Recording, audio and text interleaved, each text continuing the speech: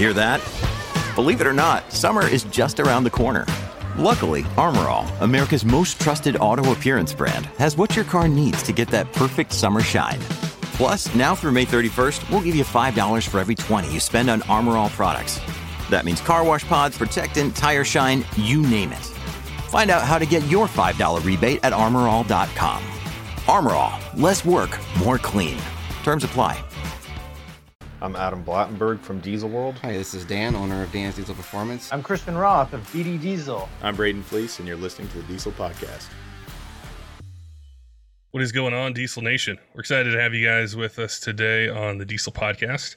Today's episode is going to be really cool. I've got Zach from EV Resource. He hosts a podcast where he talks about electric vehicles, new models, performance, trends, things that are going on in the electric vehicle market. And him and I were chatting, and we wanted to have a really insightful podcast and discussion about electric vehicles, where they're at now, the future of them, and how diesel and a little bit of gas, how it's all fitting together or could fit together into transportation in the future. And there's some questions I'm going to ask him that came directly from our audience on Discord. So I want to invite you guys, if you're not on our Discord channel, you're going to find a link down below. You got to join. It's completely free. There's a ton of sections that are open. You can just jump in, start showing off your truck, ask questions, suggest episodes. There is a section there as well for our Patreon subscribers, which you unlock when you become a Patreon member. So if you're looking to be even more involved in the podcast, have your truck be part of the cover, or be able to support us, chat with myself, be a producer for an episode, there's a lot of cool ways. Both those links are going to be down below for you. But Zach and I are going to have a conversation about performance, being a vehicle enthusiast, and really what the future's holding. And we wanted to keep politics aside and just have an intellectual discussion about this and see where things are headed. So I'm going to be learning a lot. I don't know a lot about electric vehicles, a lot about the technology or the infrastructure that's there, but it's going to be a fun podcast. Before we get to it, I want to encourage you guys to go to wcfab.com. Whirly Custom Fabrications, a valued sponsor of the podcast. We really enjoy seeing what they produce. If you don't follow them on Instagram, you need to go and click follow. You're able to see a lot of behind the scenes things. They've got a new building that they're working on. You can see products, how they powder coat them, the different things that they're working on, cool builds that they have. They just did an L5P swap on one of their company trucks. It's really awesome. So make sure that you check them out. One of the really cool things about doing podcasts with you guys is being able to hear and see all the products that we talk about on the podcast. You guys have them on your truck. And one of the things I always hear from WC Fab owners is just how well they fit and how much they appreciate the performance of what they were trying to do with that particular upgrade. So they have a stellar reputation in the market.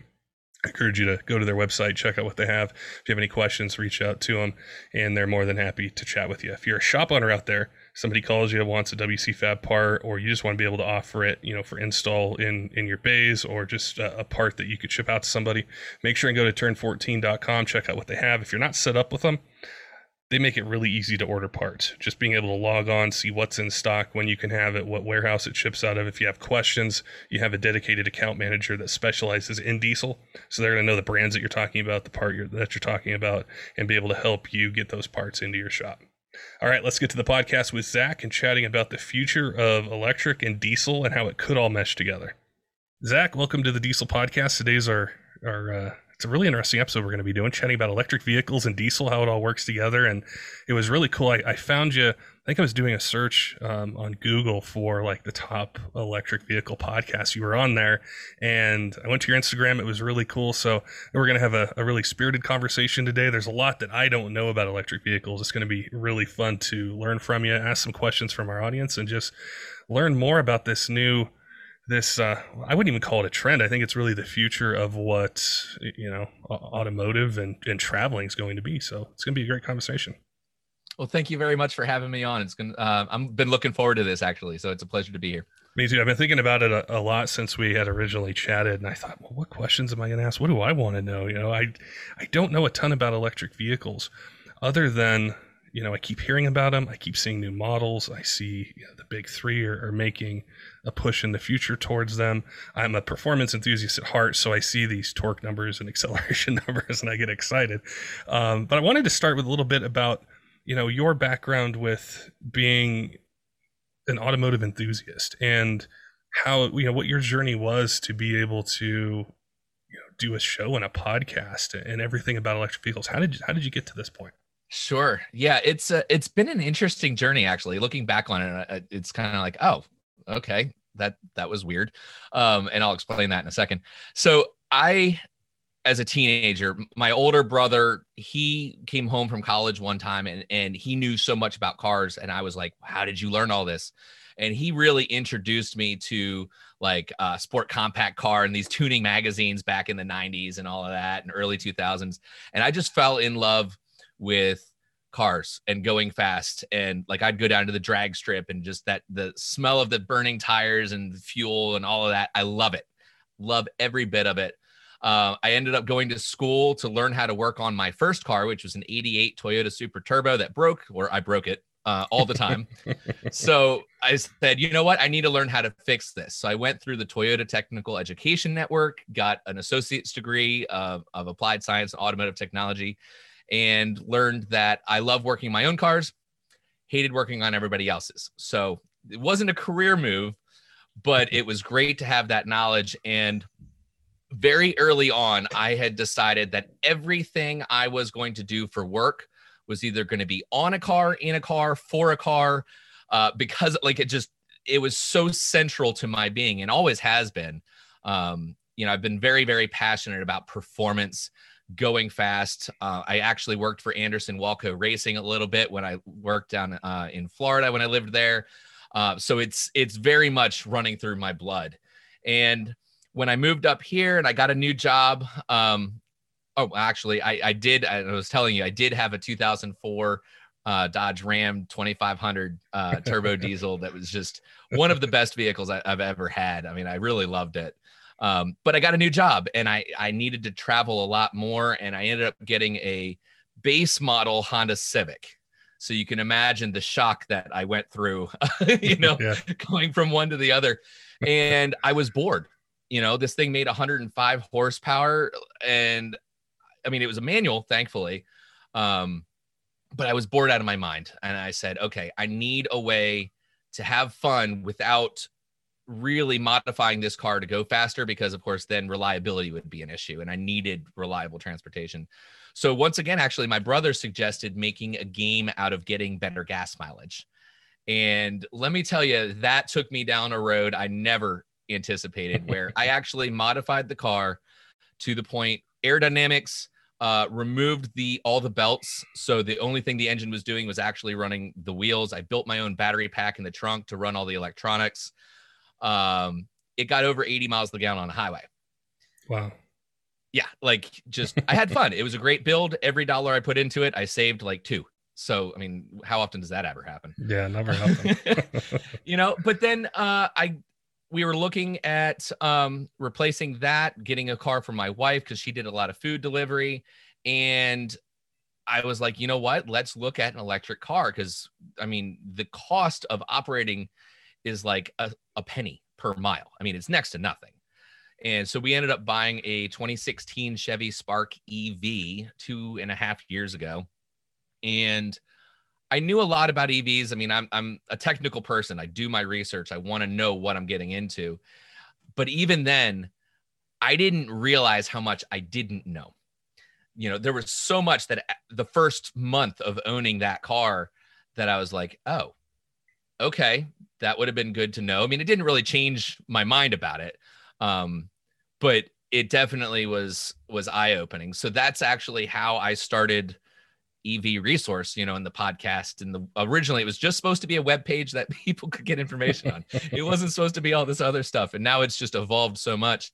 And EVs have really become a passion because primarily the money savings, from the financial aspect, they really over the life of the car can save people a lot of money. But ultimately it's a new and exciting technology that outperforms anything else for the most part. There are obviously some gaps. There are definitely some areas that will be improved. I have full confidence that, over the coming decades that we will see the niche needs taken, EVs will fill that. Right now, they're primarily targeting, the majority of people, like 80% of the people, because most people don't drive more than 39 miles a day.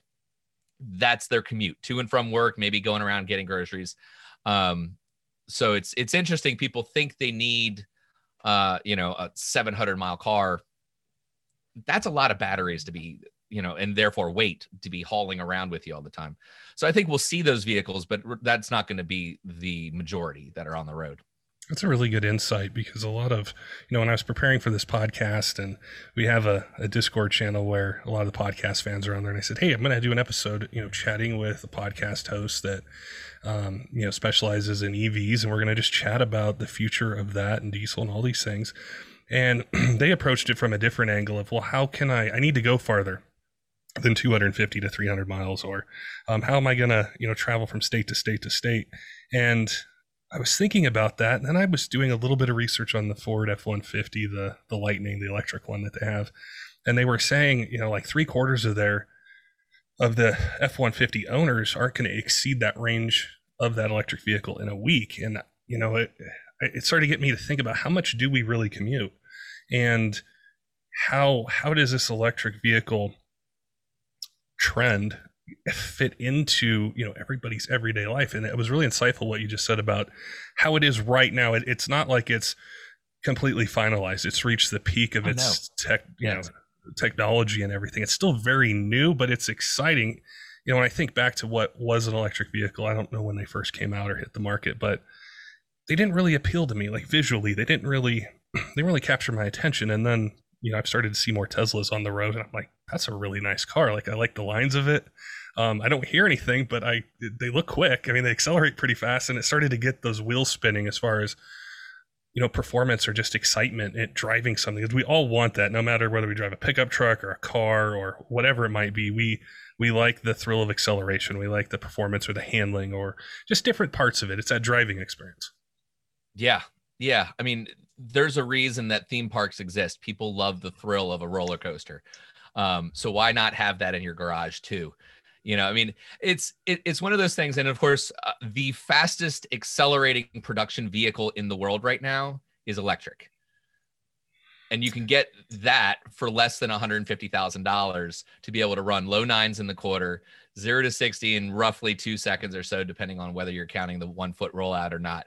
I mean, it's insane. The power that you can get, the performance for so little money. You used to have to spend millions of dollars to have a vehicle that stock would be able to perform like that. Now, of course, you can modify something, but then are you going to be able to daily drive that, or, pick up the kids and go to swim practice in a car that's got 1,000 horsepower? I mean, it's just, it's insane to think of how far we've come just in the last decade.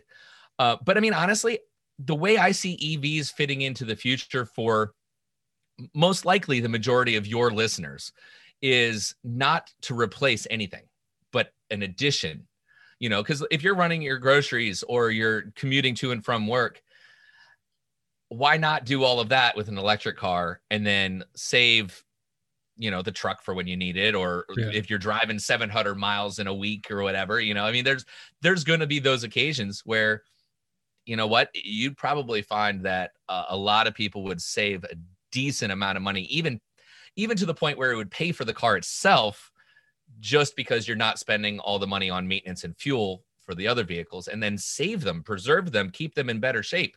Don't put all the miles on a car that you love, put it on an EV that with they don't have as many parts to break. There's very little maintenance. In 2.5 years, the only money I've put into my car has been front tires and washer fluid. Wow. I mean, it's insane. Well, that's a really good topic. I'd definitely like to learn more about is as far as the maintenance costs, because that was kind of one of the questions that somebody had asked me, for this episode was, they're used to the oil changes, and this is whether it's gas or diesel. They're used to oil changes. They're used to all these different things that you just got to do, per year. But as far as, having a daily driver commuter, is there sort of an average that you could point to and say, this is going to be your average maintenance costs per year for this vehicle, and not taking into account necessarily charging it, or maybe you can, what it would cost to charge a vehicle, per week to commute it. I think that's really important too. I think to have, our audience understand how this is all fitting together in the future of automobiles is. So in terms of fueling and maintenance and repairs. Yeah. Not the vehicle cost itself, taking out the payment or insurance, things like that, but just the operating costs. Typically what I'll tell people is to calculate 0.5 cent to 1.5 cents per mile. And that's what you can expect from an EV in terms of operating costs. So if you drive, 50,000 miles, we'll call it what, $50? Was that 1 cent per mile? I don't know. I'm doing the math off the top of my head. Somebody with a calculator correct me if I'm off. But even if it was $500, I mean, it's pennies compared to any vehicle that uses an internal combustion engine. So, for people that need the sound and the smell of a car in order to consider it to be a fun experience, well, great. Then keep that. I don't really experience the fun when I'm sitting in rush hour traffic. So for me, it's better to have a car that's just smooth, quiet, doesn't vibrate, so I'm not exhausted at the end of a road trip or something like that. The strangest, and I've known that EVs are better for road trips in terms of how you as a human being feel by the end of it. But I only experienced that recently. I rented a Tesla Model S off of Turo, of all places. So somebody else's car that I just, rented it and drove from Virginia to Florida and back. And I drove overnight to get down to Florida, and I just took little cat naps while the car was charging. I didn't sleep, just took little naps. I got to Florida in the morning and I was wide awake. I felt rested, not tired at all. When you go on a long road trip, typically your whole body kind of aches and you just feel sore. And I didn't feel that at all. It was very, I wasn't expecting it, even though, in my head, I knew that people had that kind of experience. But for me, it was the best road trip experience I've had in my life, even though, yes, I had to stop 6 times to charge the car because it was older. It was a 2015. So it didn't go quite as far as the cars do now. But yeah, it was definitely very interesting. What do you find when you're traveling as far as the availability of being able to charge a vehicle? Like, are there places or resources you can go to ahead of time so you know exactly what your stops are going to be and how much time's involved in the charge? Absolutely. Yeah. Older cars, unfortunately, don't have it built in unless it's a Tesla, and they are just, I'll set them aside temporarily. And I like to set Tesla aside a lot because people don't realize there's so many other options. The older vehicles do not have the chargers built into like the navigation. So when you enter in your destination, it will tell you where you need to stop.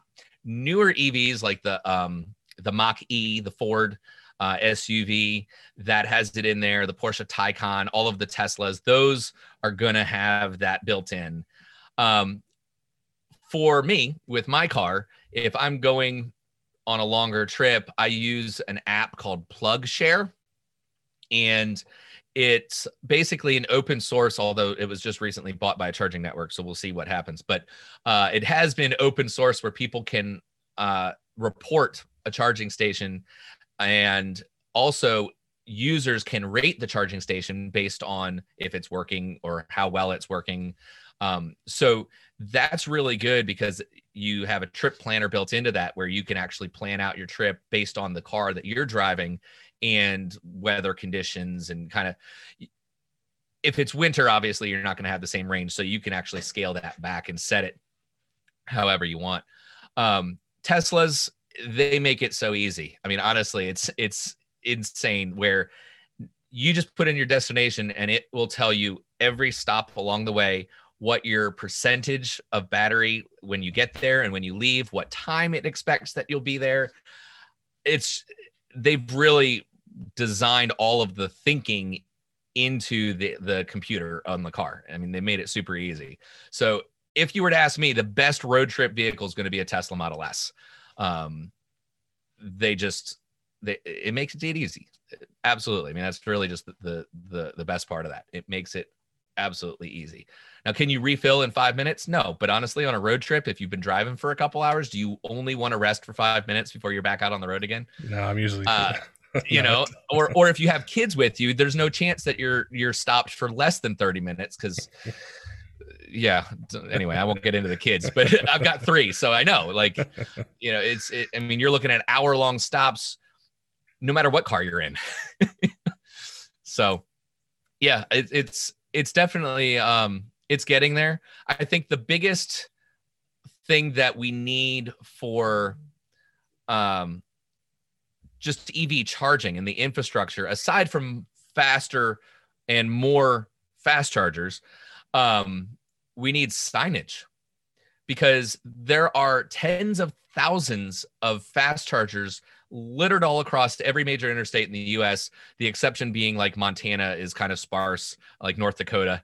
But pretty much everywhere else, like if you're going on the East Coast up and down I-95 or the West Coast up and down 5, or across on like I-70 or the Southern Route, Route 10, they're all over the place. People have no idea. You know, if you're not looking for them, if you aren't thinking about it, you're never going to really see them, because they're in the parking lot of Walmart. They're not at the gas station on the corner. They're where people are going to be shopping or eating. Here in Richmond, there's a fast charger on the 3rd floor of a parking deck where there's a gym. Well, if you don't know that, you're never going to know that. And there's no signs. Like on the interstate, there's a sign for fueling stations, which ones and how far they are off the interstate. If we had just basic signage telling people where the EV chargers were, even if you don't have an EV, then it starts to get in your head, oh, okay, I'm fine, it's there. People don't know that, so they don't see it. So then they go, well, there aren't enough, or where am I going to charge? Once you are an EV owner, that question quickly evaporates, because they are, for the most part, all over the place. If you live in an urban area, there's going to be fast chargers all around you. If you're in the middle of the country or the north middle, like I was mentioning, there's some work to be done there, but also there aren't as many people there either. That's a really good point, because when I think of, I've thought about that a lot, is I don't know where any charging stations are around me. And I live in Denver, which is a pretty big city. I can't remember ever seeing one, because I don't know that it's there. I don't see, if I'm on I-70 through the mountains, it'll tell me, oh, this exit go, 2 miles down and half a mile, there's, a gas station. Okay, I know where I can stop, or all these things. So it's just the education of it. And you'd mentioned infrastructure, and that was a question that one of our listeners had asked. And to step back for a second, I think what a diesel enthusiast feels is that it's an either or proposition. It's either everybody drives electric, that's the future, that's all that's going to be on the roads. Your diesel trucks are going to go to the junkyard, you're never going to have them again. And I think from what, our conversation so far, it's kind of a middle ground. It's not so much an either or, it's just there's different uses that vehicles are going to have.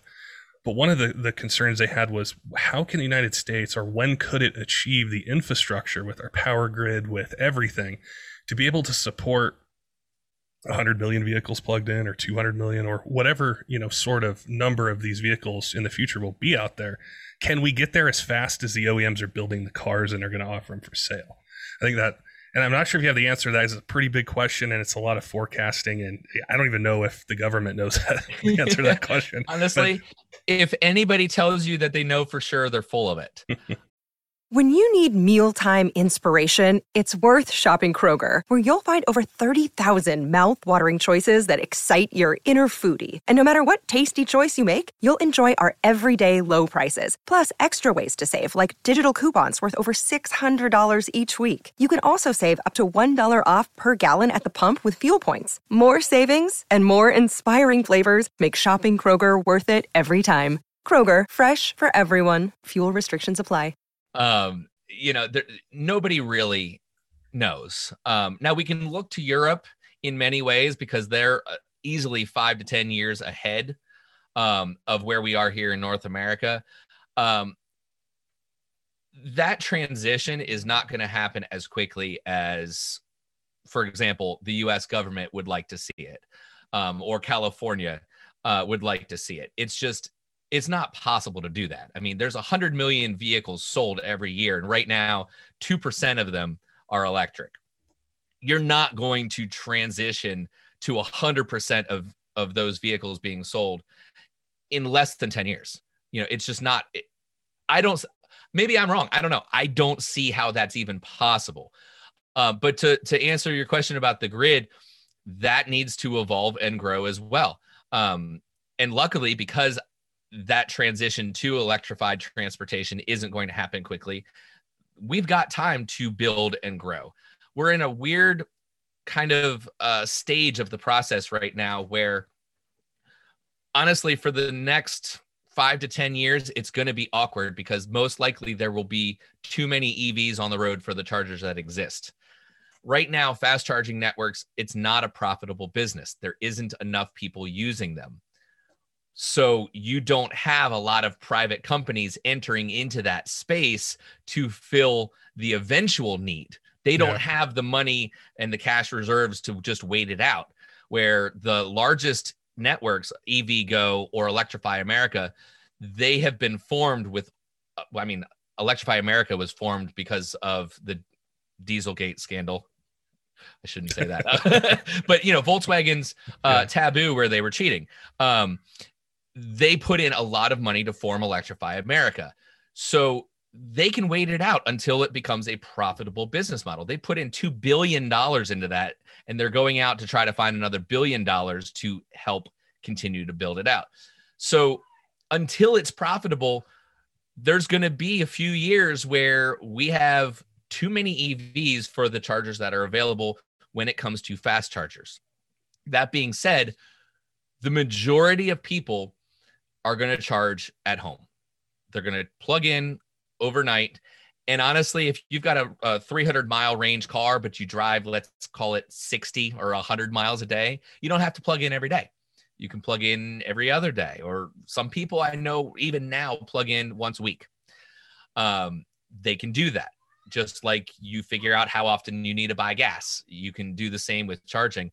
And by charging at home, you've got a few benefits that you wouldn't have if you relied only on fast charging. If you've got solar, you can charge based on the energy that you yourself are generating. I mean, nothing is better for energy independence than putting a power plant on your roof that you can then drive your car by using that energy. To me, that's the American dream. Complete energy independence. You're not relying on foreign oil or anybody else to give you what you need to get from A to B. But outside of that, a lot of the energy providers, like here in Virginia, we have Dominion Energy. They're putting out different tariffs to encourage people to charge at different times. So you're not charging right when you get home when everybody's running the electric range or cranking the AC when they get off of work or whatever else. They want you to charge electric vehicles off peak towards the middle of the night, between midnight and 6 a.m. So, the impact to the grid won't be as dramatic as a lot of people think, because we're not going to be charging all at the same time. Some people will charge at work during the day. Some people will charge overnight at home. Some people won't, and they'll only use fast chargers every now and then because they live in a place where they can't charge at home. It's evolving. It's a dynamic situation. It's not static. It's certainly not black and white. So I think there's a lot of flexibility in what the future holds. And personally, I believe in American ingenuity and leaving the market to solve the problem, because I really believe that once charging becomes a very profitable business model, because if let's say half the cars on the road are electric, and I have no idea when that'll happen, but theoretically, if half the cars on the road are electric and they all need to be charged, I guarantee you there will be companies that step up to fill that need and make money off of it. Yeah, absolutely. It's just, I don't see how that's impossible. It's going to happen. It's really interesting. My brother is a custom home builder, and he was telling me about building in this particular town where the new homes there, the one he was building, they're required to have solar panels and a charging station in the garage. So to build this new house, you have to have the ability to charge. He must be in California. He's actually here in Colorado. I think it was near Boulder or something like that. But he's like, yeah, you have to put these solar panels in, and you need to have a charging station. And I thought, that's going to become more common. And that, I think, ability to be able to charge it at home is probably going to be maybe short term the most popular, to be able to do that. And I guess to kind of lead into another question that a listener had asked us, is they said, is this push for electric vehicles, is it about the environment? Is it about convenience? Is it about maintenance? And I think, one of the main ones, and I think the way he phrased it to me was, is producing a battery for an electric car, does that leave a larger carbon footprint than what my diesel truck does, or what, my SUV does? And I think that's one of the areas I don't know a lot about it. I know very little. Can you chat with us a little bit about that, as far as like the environmental impact side? Is that something that's calculated? Is that something where there's studies and they say, okay, this battery's going to last 10 years. This is what the emissions output to create this battery is going to be. Now let's compare that to a 10-year lifespan of a diesel truck or an SUV or a car. Sure. And a little caveat, the environmental side of things is certainly not my passion behind EVs. So I don't have all of the information memorized. I can't just pull it off the top of my head. There are studies. A recent one was done by the ICCT, and that's the International Council for Clean Transportation, I believe. They have found, and they are not the only study, I mean, they're the latest that I've come across, that after about a year or two, electric vehicles do have a smaller amount of total emissions over the life cycle of the car, from considering the input of making the batteries and all of that, all the way through owning the car, all the way to the very end. So yeah, I mean, it's the myth that EVs are dirtier is that it's a myth. That is, they are cleaner and better for the environment. For me, I actually, and I'm going to kind of pivot slightly. It's all about air quality where we live. I want my kids to breathe the cleanest air possible. And I think any parent would say that. So in the city where I live, I want that air to be as clean as possible. I'm one of the few EV folks that doesn't mind if it's charged on coal power, because the coal power plant isn't where I live. It's, 10, 30, 40, 50 miles away. Now, that being said, you can generate electricity in many, many different ways, some of them cleaner than others, of course. And EVs are able to take advantage of that, where there's only so much that you can do to clean up the air and the exhaust coming out of an internal combustion engine, whether it be gas or diesel. And they've made many improvements, but you're still burning things. I wouldn't want to breathe that air. I don't know anybody that's going to stick their head down next to an exhaust pipe, take a deep breath and go, that was great. So it's like, it's one of those things where I'm like, okay, why would we want that generally? There are certainly people that are going to make the argument about climate change and the environment and the planet as a whole. I'm not going to really get into that. It's just not my thing, but there are many studies, people can find a lot of stuff on both sides. I think a lot of it's been politicized too much. I wish we could take the politics out of the argument for making a better future. It's just you have people that are so polarized that nobody wants to listen to each other anymore. But why not have both?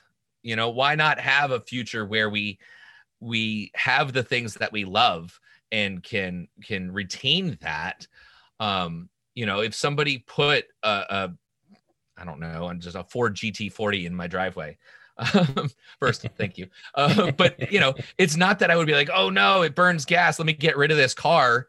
I'd be like, great, now let me build a garage around it and enshrine that, protect that, because that's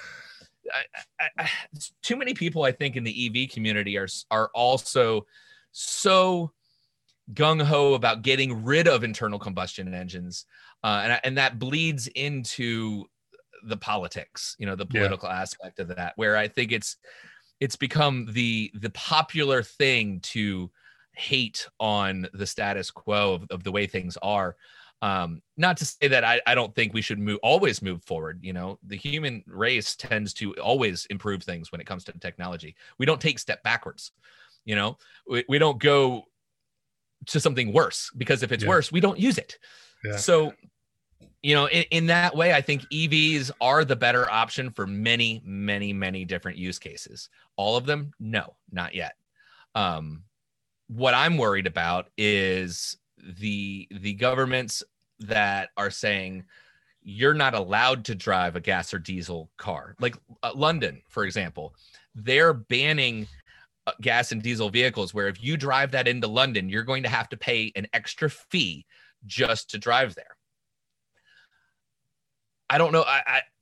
I wouldn't say that's the right way to handle it, but that is happening. Yeah. Will we see that here in the US? Likely in California, just because they tend to push for that kind of thing. I know Colorado is actually making some pushes that way too. Sorry. You know, but overall, I think there's a part of who we are that makes us American that, you know, we love our toys. You know, we love the things that go fast and sound good, and I don't see that going away. I really don't. Now, I don't know where that leaves us. You know, will we have the majority of just transportation for need be electric? Okay, that would be great. Honestly, I mean, obviously my opinion's biased on that. I love seeing all electric cars. I think everybody should have at least one. But I'm not one of the guys that I'm going to go out there and be like, well, in order to do that, now you need to get rid of all of this other stuff.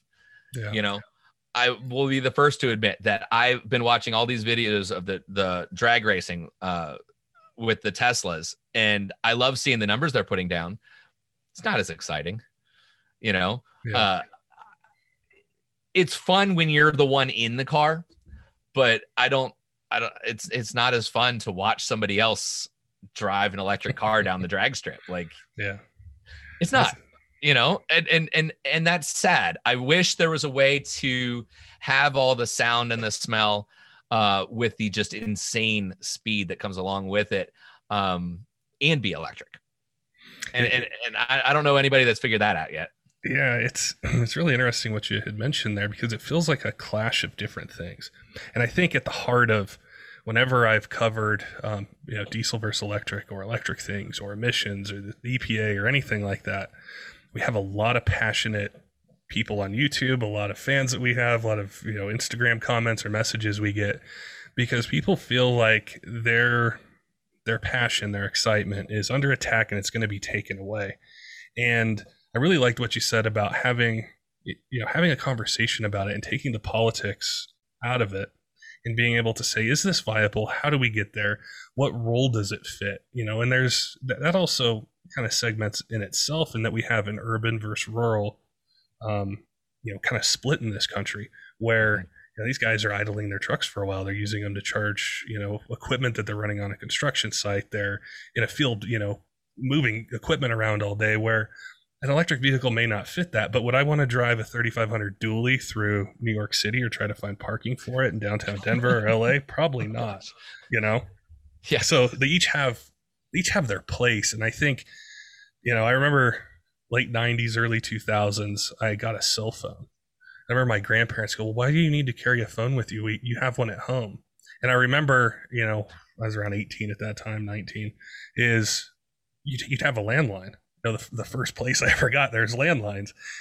Now, I don't know anyone with a landline. And we all have, you know, cell phones and these little micro computers in our pocket that we carry around that ties in our work, our business, sports, news, everything. And that's how I kind of feel about this is, you know, I could sit back and say, no, I don't want to learn anything about electric vehicles. I don't want to learn anything about the technology, the processes. But then I kind of feel like my grandparents 20 years ago telling me, why did I need to carry a phone in my pocket?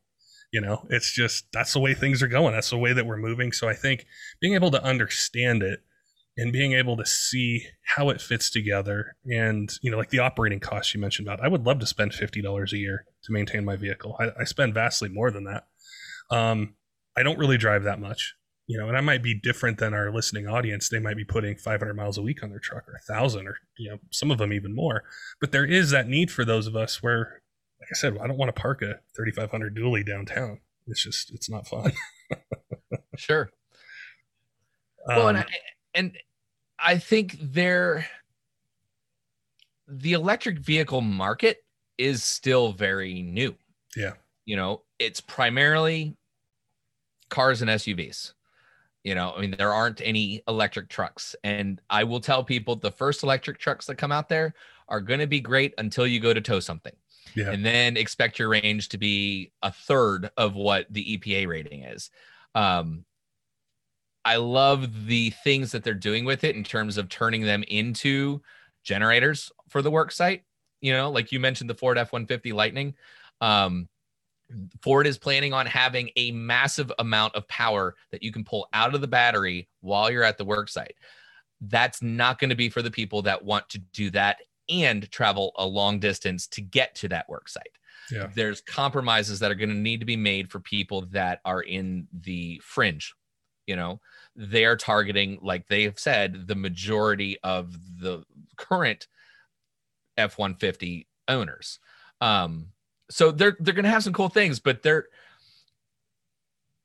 there's always going to be a compromise when your source of energy needs to be split between utilization or utility or performance or range. You can't have all of it with the current battery technology that we have these days. Will that be solved?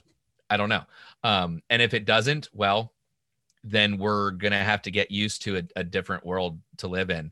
But I don't think gas and diesel is going to disappear.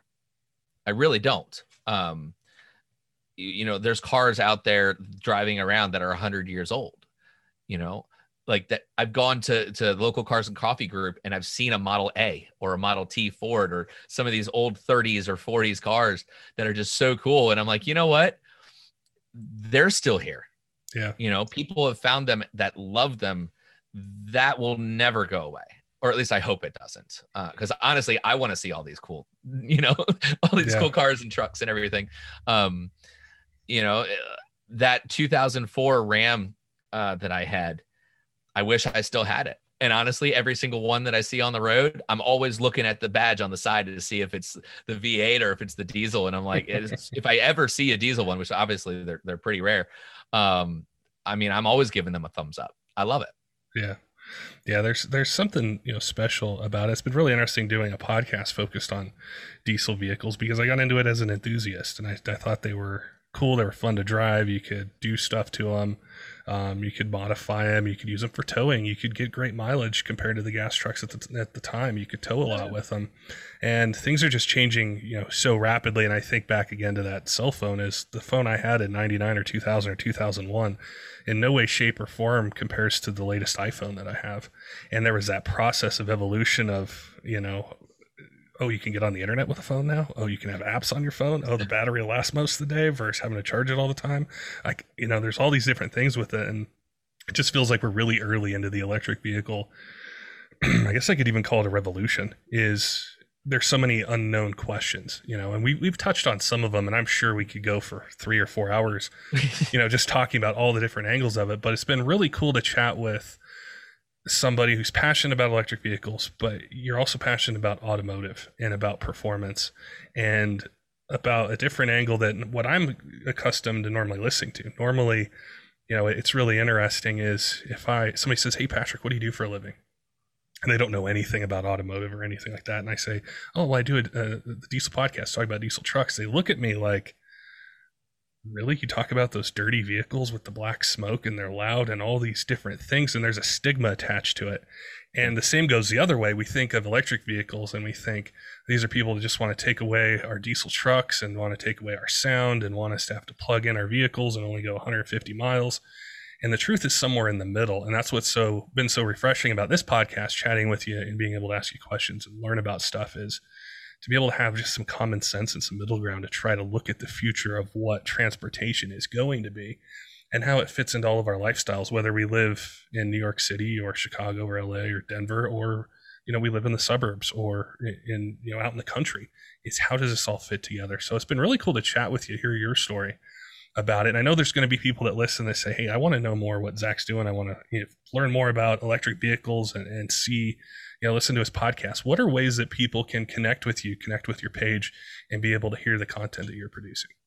Sure. So, I mean, and that ultimately the education side of it was the whole reason that I started EV Resource, was to help people find the answers to their questions. So the webpage was the very first and still is a place where I direct people. It's ev-resource.com.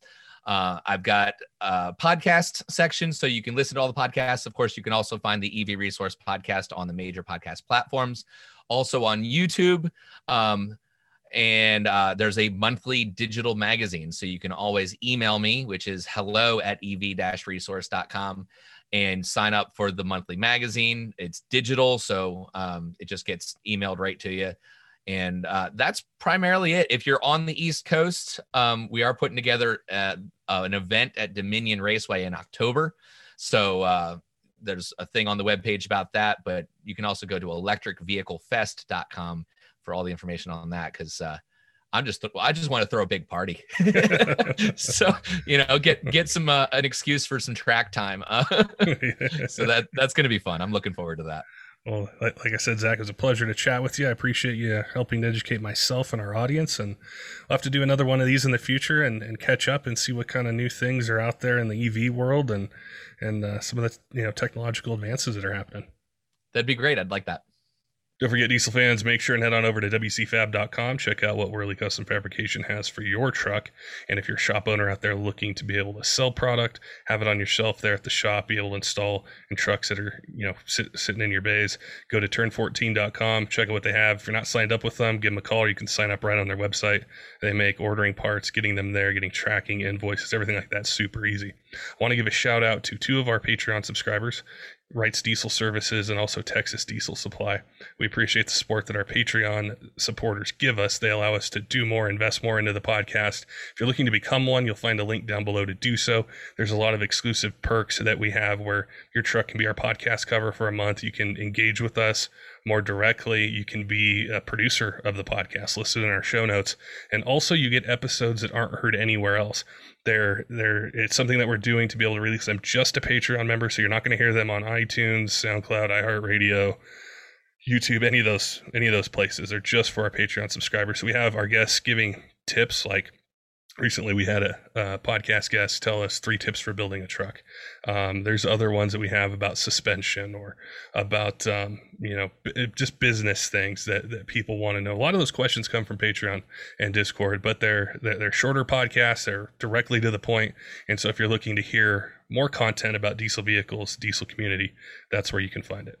Until next time, keep the shiny side up.